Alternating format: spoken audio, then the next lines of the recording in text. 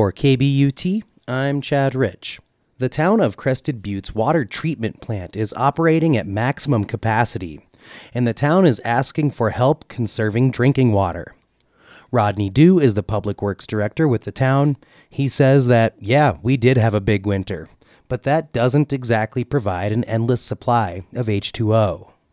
Well, we got all this snowpack. Our rivers are abounding with water and everything else. Well, the problem is the water that people irrigate their lawns with is coming out of our treatment plant, not from the rivers or our ditches. And that is a finite amount of water. The rains haven't come yet this summer, so people are irrigating their lawns more to battle the dry and hot conditions. But the water sprayed on their grass is the same water that we use for drinking, cooking, and bathing. Frank Kugel is the director of the Upper Gunnison River Water Conservancy District and has some water-saving advice for residents in the town. People should look at their lawns, see if they're overspraying, adjust their sprinklers so they're just covering the areas they need and not the sidewalk or their neighbor's yard. Also, be sure not to water if you've had some rain recently, but to keep track of your sprinkler schedule so that you're not irrigating when you don't need to. Watering in the town of Crested Butte is only allowed from 5 a.m. until 10 a.m. and from 5 p.m. until 10 p.m. And even-numbered addresses can water on even-numbered days and vice versa for odd-numbered addresses.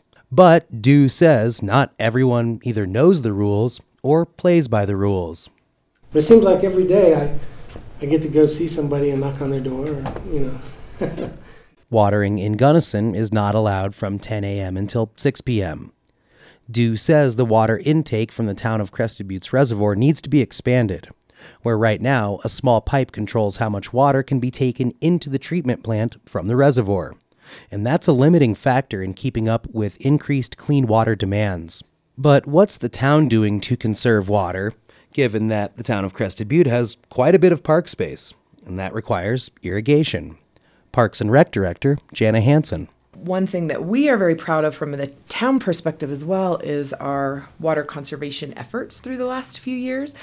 80% of parks use ditch water, raw water, for irrigation purposes. So we're not going through the water treatment plant.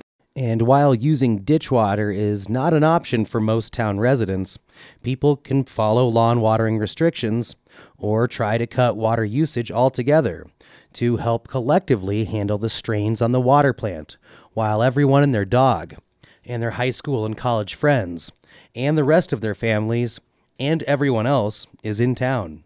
Chad Rich, KBUT.